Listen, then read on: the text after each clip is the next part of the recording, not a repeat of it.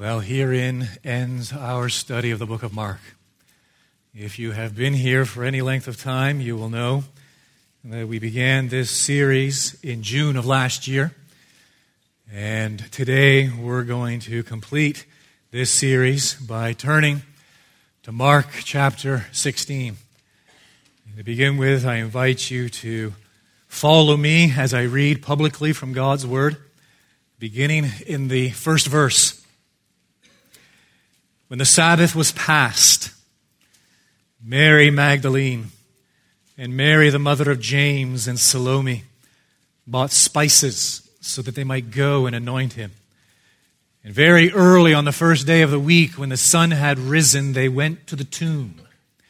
And they were saying to one another, "Who will roll away the stone for us from the entrance of the tomb?" And looking up, they saw that the stone had been rolled back. It was very large. And entering the tomb, they saw a young man sitting on the right side, dressed in a white robe, and they were alarmed. And he said to them, "Do not be alarmed. You seek Jesus of Nazareth, who was crucified. He has risen. He is not here. See the place where they laid him. But go, tell his disciples and Peter that he is going before you to Galilee. There you will see him just as he told you." And they went out and fled from the tomb, for trembling and astonishment had seized them. And they said nothing to anyone, for they were afraid. Now I'm ending there. And that in and of itself is problematic.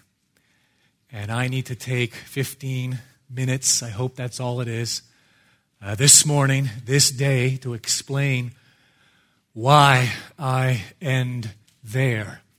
If you're using the good old King James Version, last time I checked, the text just continues. It just continues right on, no pause, verse 9 all the way through to verse 20. If, however, you are using the ESV, which is the text I'm reading from, or the New American Standard Version, or NIV, the New International Version, you will notice that there are verses there, 9 to 20, but there's a break, or these verses are in parentheses, or they are in italics. There's a footnote saying something to the effect that in the earliest manuscripts, these verses are not found.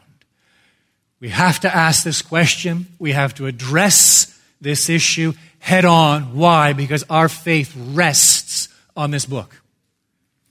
Our faith rests on God's holy word, and so we need to be clear in terms of our understanding.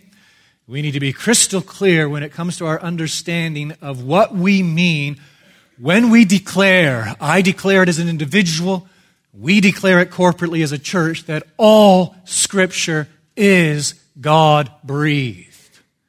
When we affirm that, we mean the following: that the Holy Spirit used the human authors in such a way that what they wrote was His, not theirs.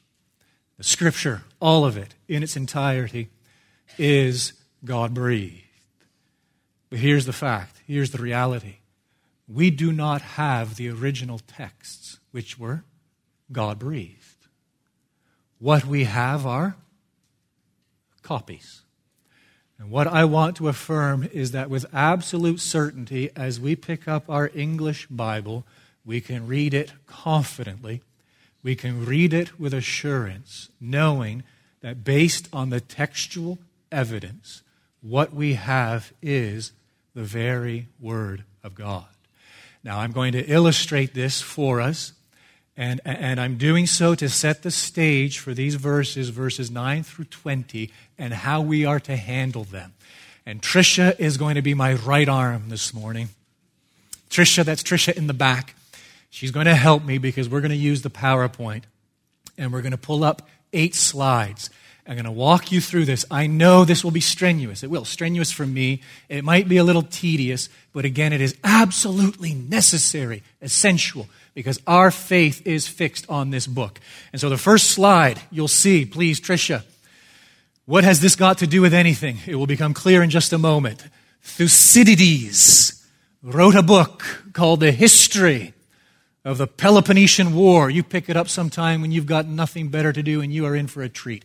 Written in 430 BC. That's a long time ago. We have 8 ancient copies of that book.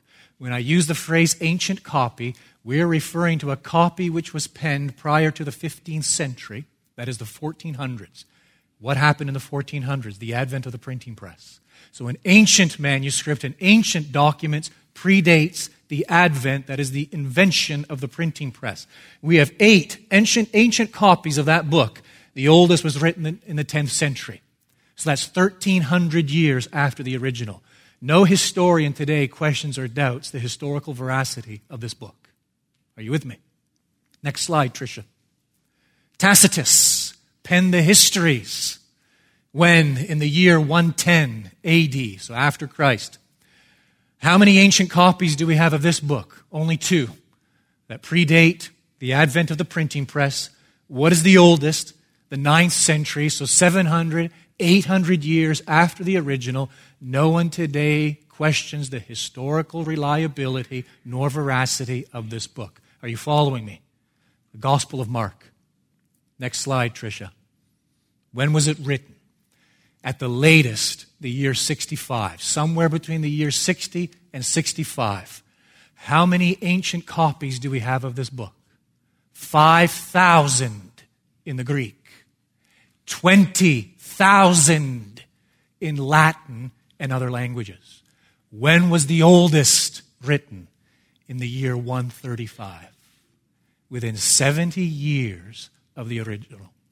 Friends, it is intellectual dishonesty to question the historical reliability and veracity of this book. Intellectual dishonesty. 5,000 ancient Greek manuscripts, 20,000 ancient Latin and other languages, the manuscripts. And when we compile all of this textual evidence, we can with certainty take hold of our English Bible, whatever translation you're using, and we can rest our faith on the Scriptures knowing that what we possess is the Word of God. Now, I trust that's clear thus far. When we go through, we sift our way through all of those ancient manuscripts, we do discover that the copyists were not perfect men. The copyists were fallible, and the copyists made mistakes. And at times they made mistakes which are grammatical in nature. And so next slide, Tricia. Changing the order of the letters. Laura got it. The rest of you are staring at Stephen. Boy, he's got to go back to school. He doesn't have a clue how to spell. Changing the order of the letters. We see that in some of the texts. Next slide, Tricia. Combining the last letter of one word with the first letter of the next word. That happens in some of these manuscripts as well. Next slide, Tricia. Separating one word into 2. I'll pause and let you think that one through. It's a little trickier. Next slide, Tricia. Tough crowd. Misreading similar letters. And I've just given you 6 Greek letters there to show you the similarity between some of these. And at times the copyists get it wrong. They make mistakes. Next slide, Tricia. Misspelling words that sound alike. And I gave you one of my pet peeves here as I mark papers, even at the seminary level, the difference between there, and there. They mean 3 completely different things, are spelled in 3 completely different ways, but at times people get them confused. And I think there's one more slide, Tricia. Omitting a word. We go out with a bang. Omitting a word. And so we take all of those ancient manuscripts. The copyists were fallible men. And as we read through them, as we sift through them, and we're done with all the slides now, no more, we discover that there are grammatical mistakes. But as we compile them and compare them, we can correct them. At times, as we go through all of these ancient manuscripts, we discover that occasionally phrases are included or omitted. 2 examples from the book of Mark. One we already considered. Turn with me all the way back to Mark chapter 9. And in Mark chapter 9, the Lord Jesus is speaking, He is preaching, and He is speaking of mortification. And look at Mark chapter 9, verse 43. Very last statement. Go to hell, to the unquenchable fire. In the ESV, there is no verse 44. Go straight to verse 45. How does verse 45 end? Be thrown into hell. There is no verse 46. It goes right into verse 47. How does verse 47 end? Be thrown into hell. And then what do we have in verse 48? Where their worm does not die and the fire is not quenched. In some manuscripts, and this comes out in the King James Version, that statement in verse 48 is inserted and it becomes verse 44, and it is inserted again and it becomes verse 46. Why? Because there are three references to hell. End of verse 43, the unquenchable fire. End of verse 45, thrown into hell. End of verse 7, thrown into hell. And now there is this descriptive in verse 48, where their worm does not die and the fire is not quenched. And it seems some scribe, for emphasis' sake, thought it would be a good idea to repeat that phrase after the first two references to hell, just to stress it, for the sake of emphasis. And so in actual fact, the phrase likely isn't there. But that's no problem, is it? The phrase is biblical. The phrase is right there in verse 48. The phrase does apply to the preceding three references to hell, so it does not pose any problem to our faith. The second example, the only other example I know of in the book of Mark, you turn over to chapter 15. And as we considered this text last Sunday, I told you I would return to this verse, I promise, so here we are.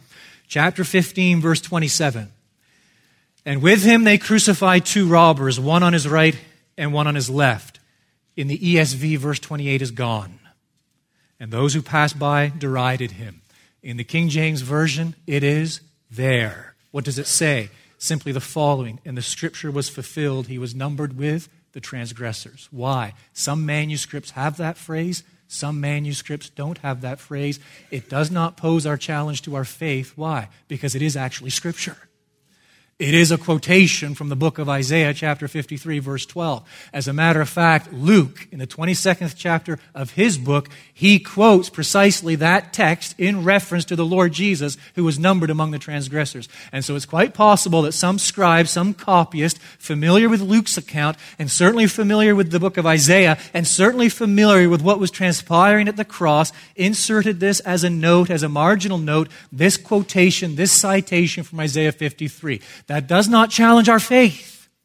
It does not undermine the faith, because it is indeed Scripture. And it does indeed have a direct bearing on what is happening and transpiring at this precise moment upon Calvary's cross. Are you with me?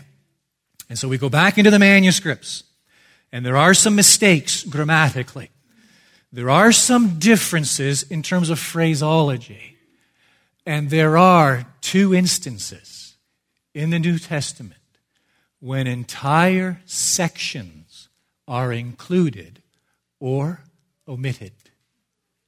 The first section is in John chapter 8, the narrative, the story of the woman caught in adultery.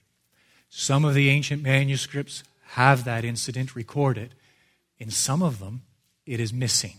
I don't have time to deal with that one this morning. The second example, the second instance, is here in Mark chapter 16, verses 9 through 20. Missing from some of the ancient manuscripts, present in other manuscripts. It is a challenging puzzle to unravel. Let me try to explain it to you briefly.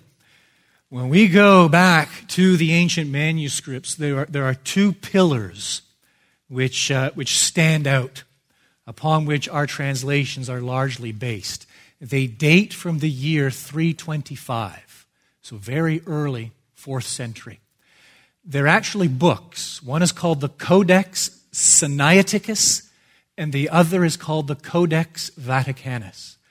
In the first couple of centuries AD, they didn't produce books. It was scrolls. We all know what a scroll is, parchments. But then they began to develop this technology of manufacturing books.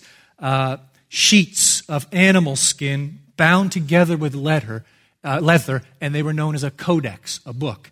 And so we have, dating from 325, two of these books, which actually contain the Old Testament in Greek and the entire New Testament in Greek. 325. The Codex Sinaiticus, that is the Book of Sinai.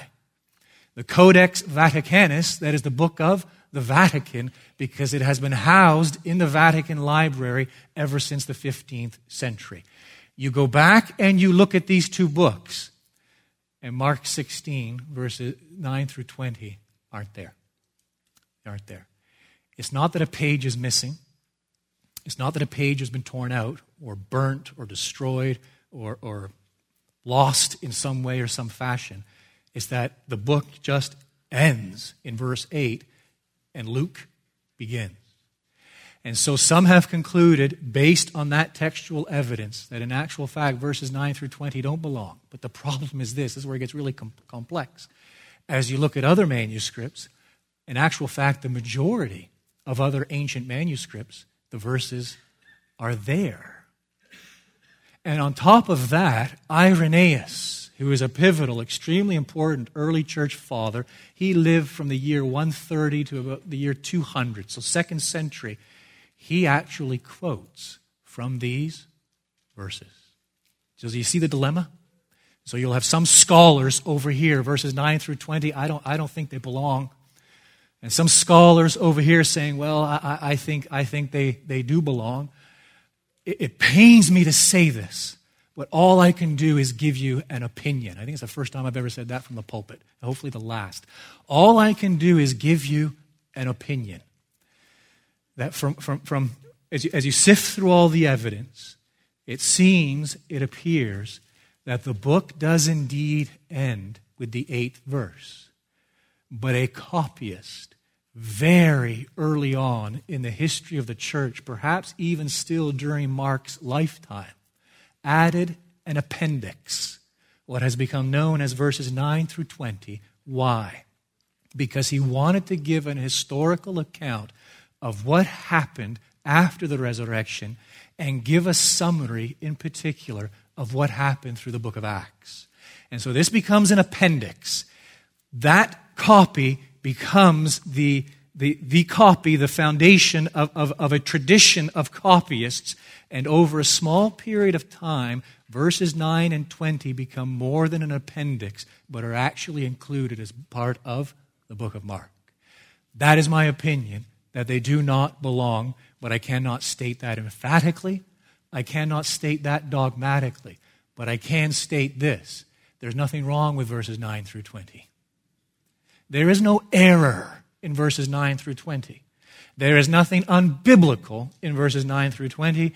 There is nothing that contradicts anything in all of Scripture in verses 9 through 20. And to that end, I put a little insert in the church bulletin because I really wanted to emphasize this and stress this. You can thank Taylor for giving you a copy of this on both sides. I don't know what Taylor was thinking. He thought you needed it on both sides, but thanks to Taylor for being so diligent in terms of making these copies. Sorry, Taylor, I couldn't refuse taking a dig. Mark 16, verses 9 through 20, and down the left column, I've just listed all of the verses. There are 11 key events recorded. Jesus appeared to Mary Magdalene. Mary told the disciples refused to believe Mary. Jesus appeared to 2 disciples. Jesus appeared to the 11 disciples. Jesus rebuked the disciples for their unbelief. Jesus commissioned the disciples to preach the gospel. The commission included a command to baptize. Jesus mentioned 4 signs which would accompany the disciples. They cast out demons. They spoke with new tongues. They were protected from venom and poison. They healed the sick. Jesus ascended into heaven. Jesus confirmed the apostolic witness through signs. That is what these verses relate. That is what they give us an account of. And what I have clearly demonstrated in this brief outline is that all of this can be confirmed in the books of Matthew, Luke, John, and in particular, the book of Acts. So there is nothing here that should shake the foundation of our faith. There is nothing here that contradicts anything in the book of Mark or contradicts anything in the Word of God. We have an accurate historical appendix, it seems, that a copyist decided to add very early on to give us a summary statement, summation of what happened after Mark's gospel count concluded with the empty tomb. Now, at the very bottom of that insert, and I want to come full circle to what we affirm, what we believe as a church, that all Scripture is God-breathed. The Holy Spirit used the human authors in such a way that what they wrote was His, not theirs. We can have absolute confidence that what we possess in our hands is the Word of God, based on the texts, the ancient manuscripts that are available to us. And why is this so important? Why should you care? It's summed up. The answer is summed up in that paragraph at the bottom of the insert. Scripture reveals a glorious God. It reveals a great Savior and a great salvation. It is the means by which God breaks a hard heart, humbles a proud heart, awakens a sleepy heart, enlightens a darkened heart, and regenerates a dead heart. It is the means by which Christ comes to us. It is the means by which the Holy Spirit sanctifies us. Scripture sustains in times of dark affliction. It comforts in times of deep sorrow. It strengthens in times of danger. It guides in times of confusion. It promises the greatest blessings. It entitles us to the best inheritance. It has God for its author, Christ for its subject, and eternal life for its end. It is a special treasure which God has deposited into the hands of the children of men. That is what we believe. That is what we affirm. And that is why we are a word-focused church. With all that said, I don't know if that was 15 minutes, but I hope I kept it more or less to 15 minutes. With all that said, and I hope that wasn't too tedious, I hope you perceive the importance of this and the magnitude of this subject and the repercussions. We return to Matthew 16, the first 8 verses. In our study, we have traveled from a virgin's womb now to an empty tomb. And in these 8 verses, Mark chooses to force us to hone in on, to focus in on 5 details. First is this, detail number 1, the silent Sabbath. Verse 1, when the Sabbath was past. This is Passion Week. Passion Week began on a Sunday. Christ Jesus' entrance into Jerusalem, to the temple. It ends on a Sunday with His resurrection. Lots of activity recorded on 6 days. But on this day, the Sabbath, there is nothing but silence. From a human vantage point, nothing is happening. From a divine vantage point, much has just been accomplished. And on this silent Sabbath, Jesus basks in the radiance and in the glory and in the delight of His heavenly Father, having accomplished the work which He entrusted to Him. It is symbolic, it is extremely symbolic and extremely significant that it is a Sabbath. You go all the way back, it drives us back to Creation Week in the book of Genesis. Creation ends with the Sabbath, God's rest. And now this second creation ends with a silent Sabbath, and the Sunday, the next day, will inaugurate a new creation, a new kingdom. So Matthew Henry insightfully declares, friend, the Sabbath is over. And the first day of the week, Resurrection Sunday, is the first day of a new world. That's detail number 1. Detail number 2 is this. The unreliable women. Steady on, sister. Steady. If you charge the pulpit, Logan will stand in the gap. I have every confidence. Mike will stand in the gap. I have every confidence. The unreliable women. What do I mean by that? As we read from verse 42 of the preceding chapter through to verse 1 of chapter 16, Mark intentionally, there's no mistake here, he's being very intentional. He mentions these women 3 times. Why? because he is emphasizing, you go back to verse 42, he is emphasizing the fact that they were present where? At the crucifixion. Actually, it's verse 40. There were also women looking on from a distance. Among them were Mary Magdalene and Mary, the mother of James the younger, and of Joses and Salome. So he's intentional. The women are there. The disciples aren't there. The women witness Jesus' crucifixion. They witness his death. Now look at verse 47 in chapter 15. Mary Magdalene and Mary, the mother of Joses, saw where he was laid. Not the disciples. It's the women who are the witnesses as to the burial of Jesus Christ.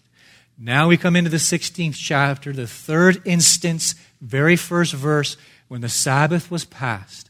Mary Magdalene and Mary, the mother of James, and Salome bought spices so that they might go and anoint him. It's not the disciples. The women witness the resurrection. Isn't that fascinating? Women witness his crucifixion, his death. He is dead. Women witness his burial, his body entombed. And women witness his resurrection. Here's my point. It's simply this.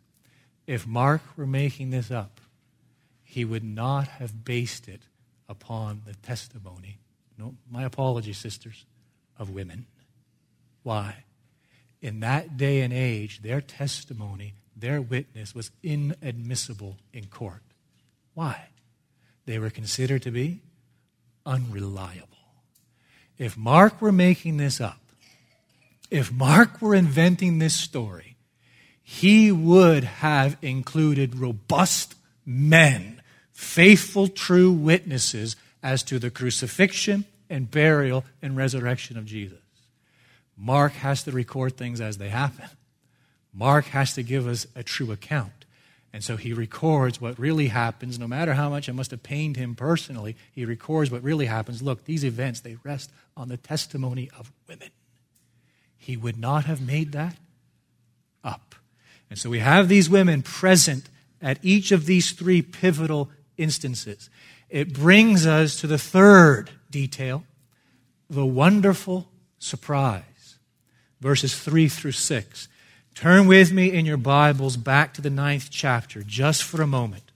The wonderful surprise. Mark chapter 9. And look at what we read in the 9th verse. This is following the transfiguration. Jesus has been transfigured before Peter, James, and John.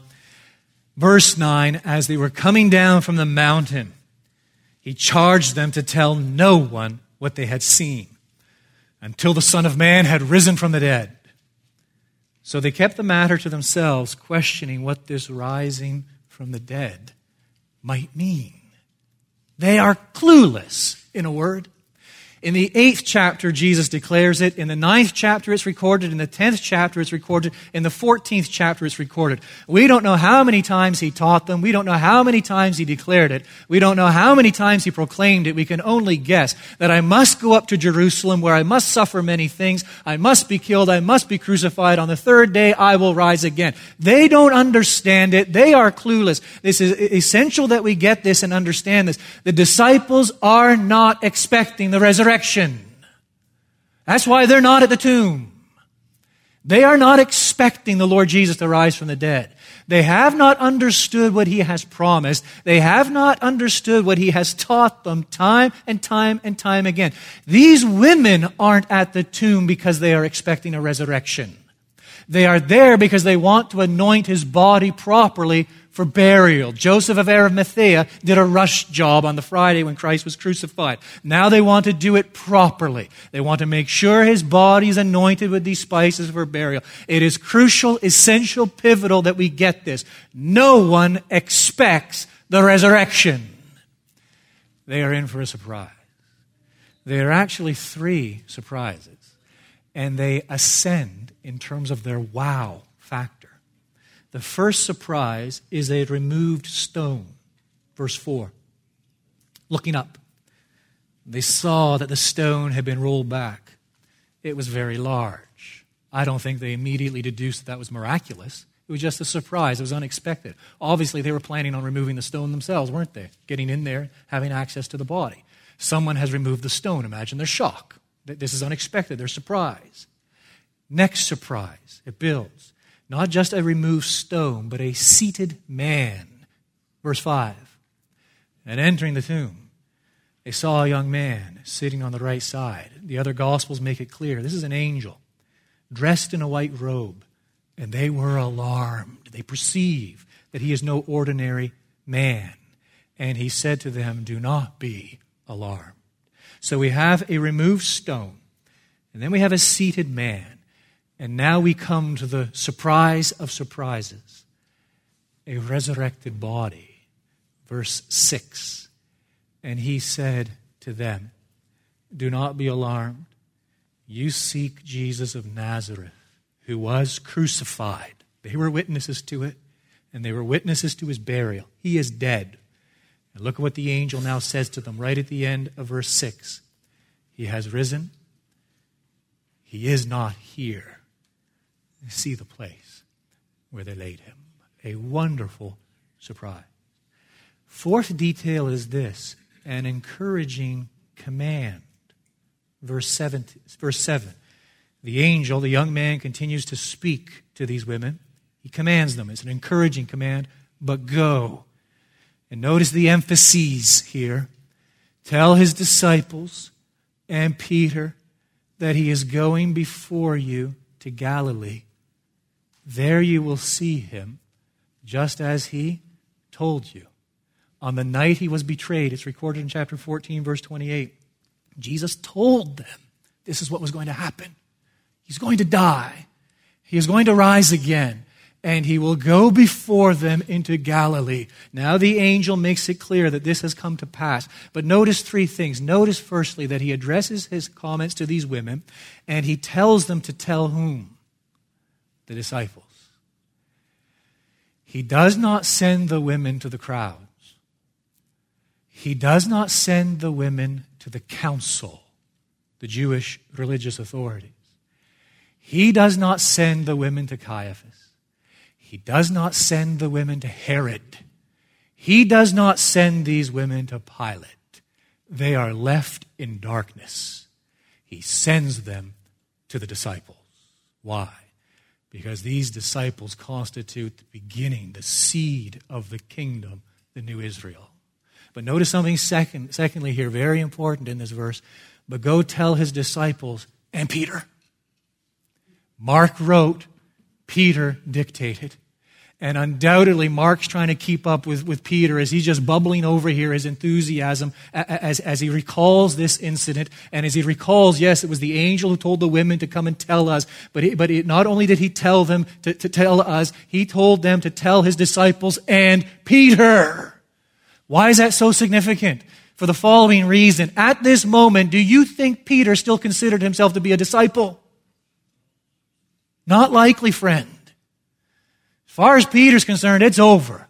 He has blown it big time. He has blown it in an unimaginable fashion in denying his Savior, Jesus Christ, 3 times. And hearing that rooster crow and catching Jesus' eye on that night he was betrayed in his trial and his crucifixion. To hear these words now, these women who will find the disciples ultimately, tell them an angel has appeared, the body isn't there, and they've told us to come to you disciples to let you know to go to Galilee. And they specifically made mention of Peter. Peter. Some of us here need to hear that. Some of you here right now need to insert your name in this verse. Go tell the disciples and whoever you are this morning. You think you have blown it. There is no going back. Can't turn back the clock. You have done the unimaginable. It's just all falling apart at the seams. Can't pretend anymore. And why would the Lord Jesus Christ want anything to do with me? Oh, friend, the Lord Jesus Christ, the blood of the Lord Jesus Christ is able to wash away every sin and every stain. You go and you tell the disciples and Peter that he has risen. And you're to go to Galilee, and he will go there before you and meet you. And that's the third wonderful detail, isn't it? Why does he tell them to go to Galilee? Why there? Who cares? Why Galilee? My mind has mulled this one over. Is it designed to remove the disciples from the danger posed by the council? It's possible. Is it designed to give the disciples an opportunity to absorb all that has happened? It's quite overwhelming. That's possible. Is it designed to impart a special season of teaching? Very likely. Is it possible it's designed to test their faith and affection? That too is possible. Is it designed to recommission them? Because Galilee is where it all began. Galilee was where it all started. Galilee is where Jesus called them. Galilee is where Jesus commissioned them to go to the lost sheep of the house of Israel. And Galilee is where Jesus will recommission them. To go where? To all nations, baptizing them in the name of the Father and of the Son and of the Holy Spirit. A fifth detail, verse 8, the startling end. This is it. Rather melodramatic. Verse 8. And they went out and fled from the tomb, for trembling and astonishment had seized them, and they said nothing to anyone, for they were afraid. We know subsequently that they did tell the disciples. We know what happens subsequently. But Mark seems to bring the book to an end here in the 8th verse, and it begs the question, why would he end this way? I mean, what a letdown. To leave us with this scene of an angel in an empty tomb, the body gone, these women overwhelmed and running away and overcome with fear and awe and amazement. What a way to end. Friend, remember when and where Mark writes this book.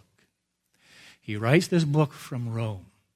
He writes it somewhere between 60 and 65 AD. What is happening?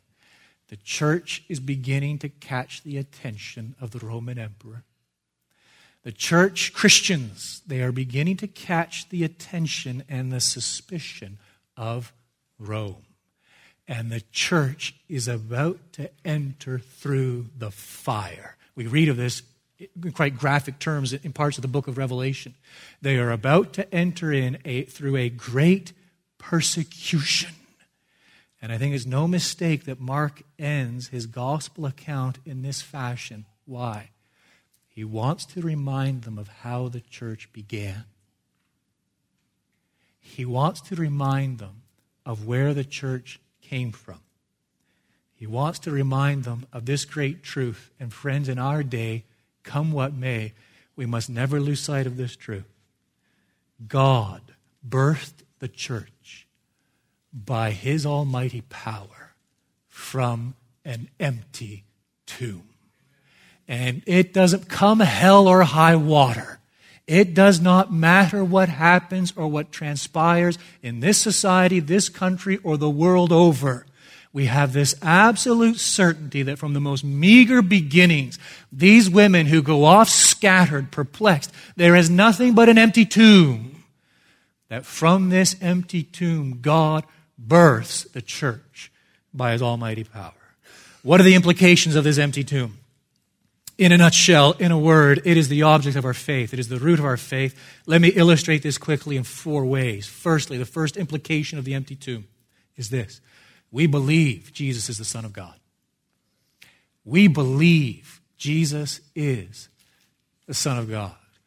Return with me in your mind's eye to what preceded the cross. And recall, as we went through it, Mark records it in vivid detail in the previous chapter, as we recall the mocking that Jesus experienced as he hung upon Calvary's cross. And as we remember the focus, the intent of that mocking was to cast doubt on the Father's relationship with the Son. It was to bring into question the relationship of the Father with his Son, the Father's delight in the Son, the Father's pleasure with the Son. That as Jesus hangs on the cross, and as it reflects on his ministry, and as it reflects on what he heard at his baptism, and as it reflects on what he heard at his transfiguration, this is my beloved Son in whom I am well pleased, as he is forsaken by the Father on the cross. It sure doesn't look like it. And that is the intent of the mocking. Because you see, friend, the goal of Satan is not the death of the Lord Jesus. The goal of Satan is that Jesus leaps from the cross. The goal of Satan is that Jesus, just like Adam in the garden, would go against the will of his Father. His goal is that he would doubt the goodness of his Father. His goal is that Jesus, like Adam, our forefather in the garden, would decide to go it alone. And that is the intent of the mocking. And as that mocking is directed at him, and as the Lord Jesus then declares, my God, why have you forsaken me? There is nothing but deafening silence. The Father refuses to answer. This is his answer. He was declared to be the Son of God with power by his resurrection from the dead. We believe Jesus Christ is the Son of God, and his resurrection testifies to it. Second implication, we believe Jesus is the Savior of sinners. I mentioned it last Sunday. I'll repeat it. That as he hangs in that agony, that state and condition of forsakenness, those 3 hours of darkness on Calvary's cross, and he utters that cry, heart-piercing cry, my God, why have you forsaken me? That it is not a cry of doubt. It is not a cry of despair. It is not a cry of surprise. It is the cry of the damned. That he is forsaken by his Father so that we don't have to be forsaken. Jesus utters that phrase, my God, why have you forsaken me? So that we don't have to utter those words. Jesus is numbered with the transgressors. Jesus becomes our substitute, bears the penalty of our sin in our place. And so we have this wonderful assurance, Paul tells us in Romans 4:5, that Jesus was delivered up. There's that phrase again, delivered up. We appealed to it a couple of weeks ago. It's found throughout Scripture. Jesus was delivered up for our trespasses and raised for our justification. How can I be absolutely certain the Father is pleased with Jesus' sacrifice? How can I be positive that the Father has accepted that redeeming work? How can I know beyond any shadow of a doubt that the Father will not change, that the Father is entirely pleased, satisfied with that great atoning work upon Calvary's cross? The resurrection testifies to it. He was raised for our justification. Third implication is this. We believe Jesus is the first fruits of a coming resurrection. Paul takes us down this road through all of his epistles. One of my favorite instances in 2 Corinthians 4:16, where he reminds us that humanity consists of an outer man and an inner man. By the outer man, he means the body, which is physical. By the inner man, he means the soul, which is spiritual. That's what it means to be human, body and soul. That's how God made us. Both corrupt as a result of the fall. Both redeemed by the finished work of the Lord Jesus Christ. And so even now, our inner man, our souls, we're being renewed little by little in the likeness of Christ. But our bodies, still subject to the penalty of sin, death. But that is not the end. Absolute certainty, because Jesus rose from the dead as the first fruit, as a pledge of a coming resurrection, that our bodies, he will raise them from the dead. They will be reunited with our souls, and our humanity will be glorified as the humanity of Jesus in the presence of God forevermore. We believe Jesus is the first fruits of a coming resurrection. What hope that brings. Hear these words. When you are sorrowing for the death of your child, or husband, or father, or mother, or brother, or sister who has died in Jesus, you should listen to the news that faith brings. It sees them filled with joy, mounting up to heaven, and there enjoying rivers of pleasures and a weight of glory. Surely, if after such news you should continue weeping, it should be for great joy. The grave is not the end. I don't know how unbelievers live. I don't. If I did not believe in the Lord Jesus, if my faith were not fixed in him, if my hope were not fixed in him, I don't know how I would get through this day. How do you deal with the reality of death? How do you deal with the chaos of destruction? How do you cope with tragedy?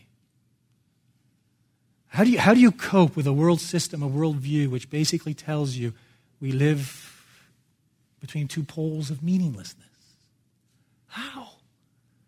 Now we find meaning, we find significance, we find truth, we find hope, we find beauty in the resurrection of the Lord Jesus, in this absolute, unwavering certainty that death is not the end. The fourth implication is this of the empty tomb. Please get this one if you've got nothing else. We believe the best is yet to come. We believe the best is yet to come. Hear Paul's words in Romans 8:22. We know that the whole creation has been groaning together. Notice the imagery he uses here. Groaning together in the pains of childbirth until now. That's interesting. That's fascinating. Why does he choose to make that comparison? That creation groans with the pains of childbirth, because childbirth is painful. But the groaning of childbirth is anticipatory. The groaning and the pain of childbirth gives way to unspeakable joy with the birth of a new child. That is what Paul is conveying here, that similarly, right now, the entire universe, the entire created order groans. And it does so with the pains, the agony of childbirth. But that groaning is anticipatory because it will usher in a new creation. It will usher in a renewed creation when we are raised from the dead. Creation now awaits the glorification, the redemption of the sons of God. And when we are redeemed finally and perfectly and eternally, it will usher in a new heavens and a new earth in which there is no pain, there is no suffering, there is no injustice, there is no anxiety, there is no heartache, there is no strife, there is no conflict, there is no sin, and there is no death. Why is it so hard to face suffering now? Because far too often we think this broken world is all there is. I'm going to repeat that one. Why do we find it so difficult to face suffering, so hard to face suffering now? Because at times we think this broken world is all there is. No, friend, we believe the best is yet to come. The resurrection of Jesus, listen to my words carefully. The resurrection of Jesus isn't inspiring. No, it's not. It is transforming. It swallows every sorrow. It eases every pain. It extinguishes every uncertainty. And it calms every fear because it fixes, grounds our hope that our pain shall then be over. We'll sin and sigh no more. Behind us all of sorrow and naught but joy before. A joy in our Redeemer as we to him are nigh in the crowning day that's coming by and by. And that ends our study of the book of Mark. Now, when we began, way back in June, I shared with you that I had two goals, two objectives. You likely don't remember. I forgive you for that. But I have kept them before me these 10 months. And I want to repeat them now by way of prayer requests. Goal number one, objective number one, this. That we would be equipped to discern, declare, and defend the biblical gospel and the biblical Jesus. Why? Because many churches fail to proclaim a biblical gospel.